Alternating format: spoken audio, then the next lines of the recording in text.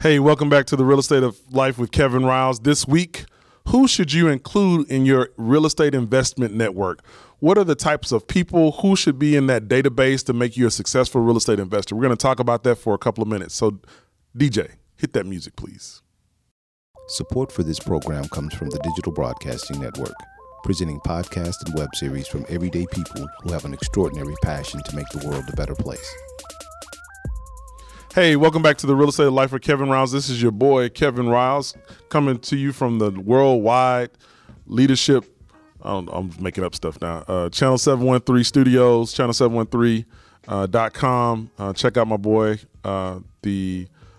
Producer, who, ironically, Mr. Producer, I have actually gotten, I went to a conference, I forgot to tell you this, in Chicago when I took the CCIM exam, and there were people that listened to my podcast there from Houston, and they all want to know, like, who shot JR?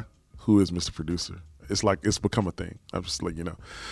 So one day, remember, like, who shot JR? I don't know if, I think Dallas either went off the air after that or they fell off real bad after that. So once y'all find out who Mr. Producer is, it's just, the podcast is over.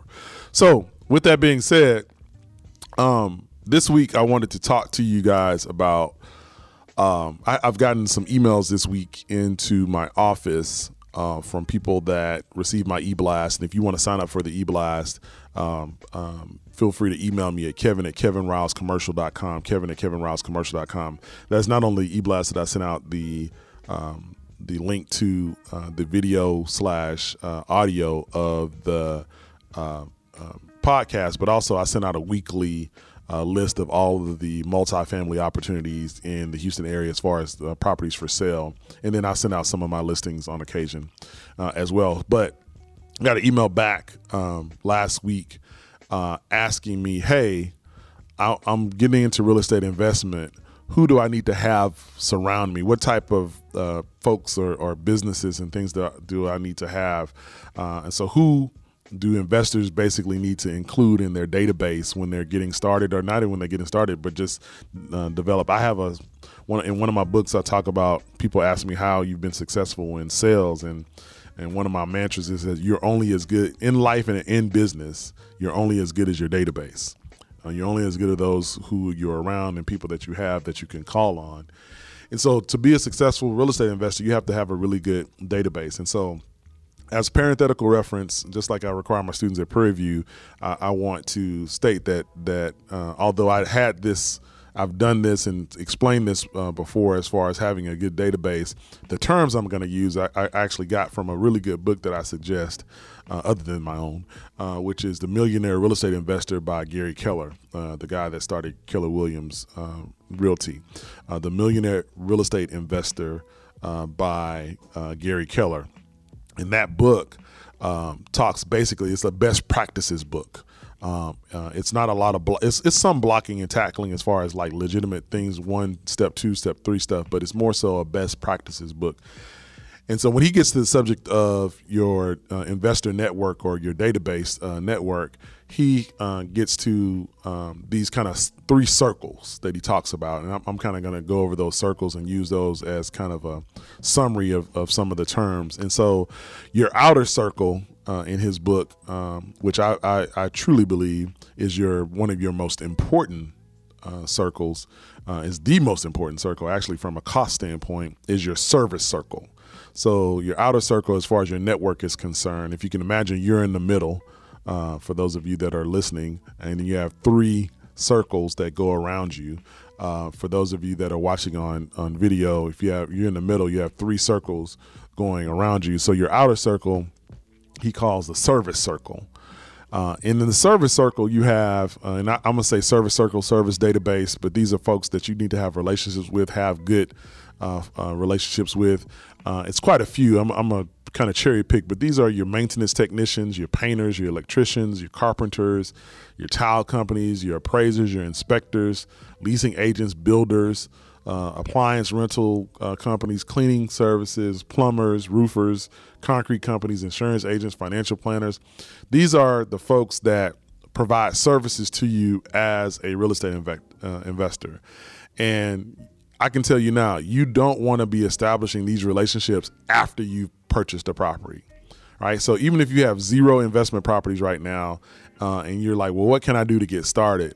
What I would tell you to do is start, going to Home Depot and networking with contractors. I would tell you to start going to investment networking, not just networking with other investors, but networking with service providers and listening to what other investors have to say about particular contractors or particular agents and things of that nature.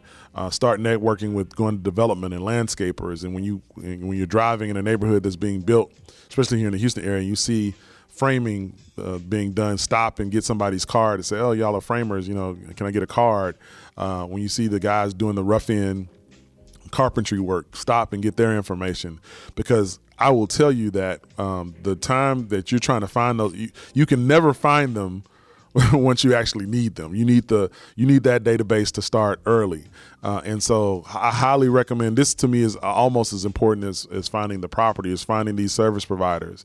He mentions financial planners and CPAs and things of that nature. But yes, you need those folks as well, even beforehand. So you can say, hey, my goal is to purchase commercial real estate investment or investment property, even if it's residential. What do I need to be aware of based on my financial goals, based on tax law, things of that nature? So that outer circle, that service circle, is hugely important. And my recommendation, again, is not to start that once you have a property identified or once you have it under contract. Not saying that you can't do it. It just makes it way harder. Just if you already know you have 2 plumbers that have good references and you have a plumbing issue, it's so much easier to call that plumber and then to get on to Angie's List or some of these other services, which are great services, by the way, then and try to make a relationship with someone new. And so your service circle, to me, is your make it or break it. And the other reason it's make it or break it is because most of those services cost, and you need to have a sense of what your costs are. And so knowing who those folks are, I think, are important because they will have a direct effect on whether you make money on your investment or not. So that's your service circle. The other support circle that the other circle he talks about is support circle. Now, who are your support circle? Your support circle are your real estate agents, me, other investors, again, accountants, contractors, property managers, attorneys, lenders. And these are the folks that support you in what you're doing. So obviously real estate agents can assist you in finding property. They can assist you in managing property. Your lenders finance the property. Attorneys can keep you from getting sued or sue on your behalf, or just give you legal advice as to make sure that you don't get sued. A good property manager is worth its weight in gold. A good property manager. I just sold a 24-unit apartment complex. My client is going to make money on this apartment complex. He had plans to renovate it, but he's going to make money simply on the fact that he is hiring a property manager. Simply on the fact that he is hiring a property manager because the previous owner self-managed and he did a horrible job. Horrible job. So simply by the fact that he has hired a competent property management company, it makes a huge difference as to how he's going to. So when people talk about value add, for those of you that are familiar with the term, a lot of times people want to buy value add properties. It means that if I add value, then my profit is going to go even higher because I've added some type of value. Typically when people refer to value add, they mean like physical value add. If I upgrade the units, if I put nice tile instead of stick tile, if I redo the roof, then I'm going to get more profit. Well, people don't know that you can value add in management systems as well. You can value add by how you manage the property. And so having a good property management company is critical, whether you're doing commercial real estate investment or residential real estate investment as well. And then I think contractors are self-explanatory. But I will say this. Have you ever had a good plumber or a good handyman, you use them for years, and then whatever reason, they either go away, I don't know if they change the number, you can't find them anymore, they get so busy that they're not as good as they used to be. And so having a cacophony, notice that word, Mr. Producer, cacophony. I use my SAT words every once in a while. Now, could I spell it is the question. That's a cliffhanger. Can I spell cacophony? And the answer is no, I can't. But but having a lot of contractors available to you in different ones, having 4 or 5 or 3 or 4 handymen, general purpose handymen in your database is hugely important. Don't put all your eggs in one basket. That's one of the I've had Craig Cassell on My Mentor, the guy that got me into real estate, literally got me into real estate. He was always a big proponent of having multiple people, multiple floor guys, so that you're not dependent on one. You might lean on one more than the other, but you needed to have a choice just in case from a pricing standpoint and one gets busy. That's important as well. So I talked about your service circle. Before that, this is your support circle. And then here, your inner circle. Your inner circle are your consultants, partners, and mentors. Consultants, partners, and mentors.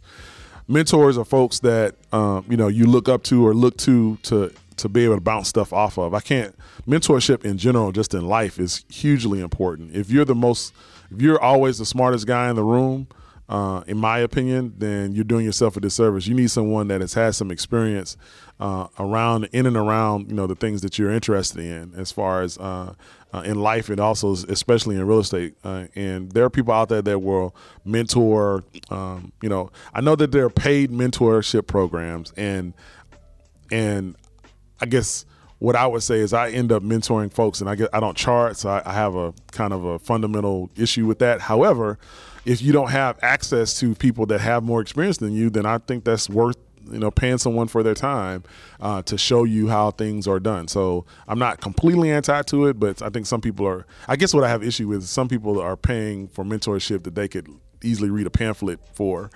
and be okay. And so I guess it's the quality of the mentorship.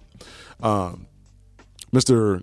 Producer and I just had a quick conversation about partners, and how many partners do you need to do a deal, and things of that nature. And so your inner circle of partners, and partnering with people, some people partner based on how they feel comfortable with people that they're partnering with. In other words, they have to be friends or family or folks. There are some deals I do that the partners only met each other when they got ready to close, or when they had the partnership meeting.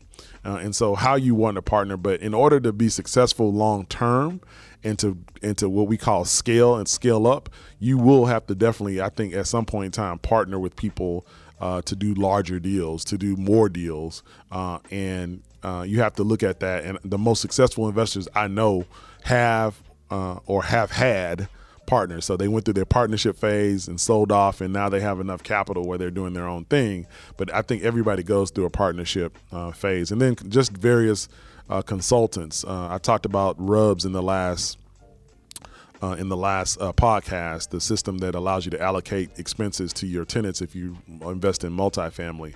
Well, there are RUBS consultants out there as well, but just consultants in general, that's not necessarily a bad word. And so you have your service circle, your support circle, and your inner circle, and you're in the middle. And I can't tell you, and I call it database, but it's the same thing.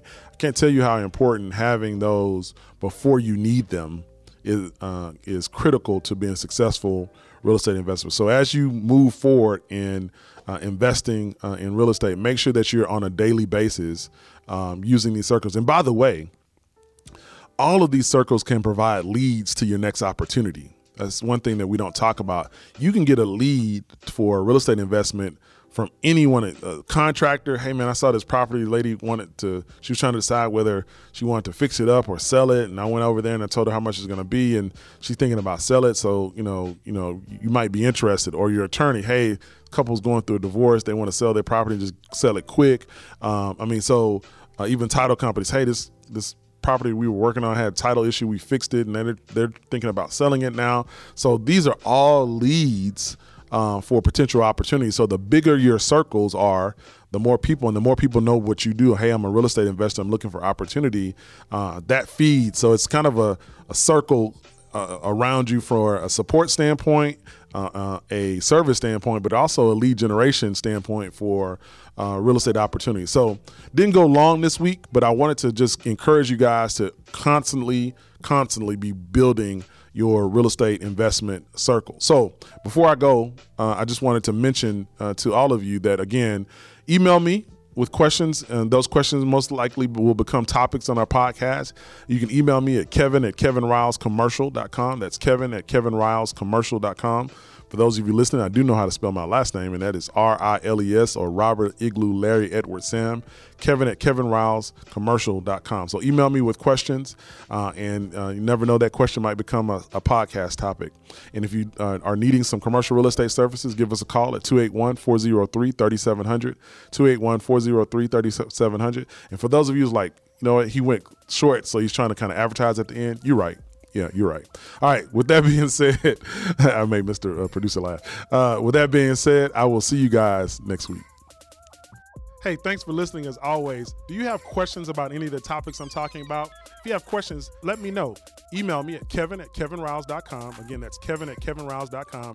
I'm going to do a podcast just on the questions that you guys are sending to me. So feel free to send them to me. Again, that's kevin@kevinriles.com.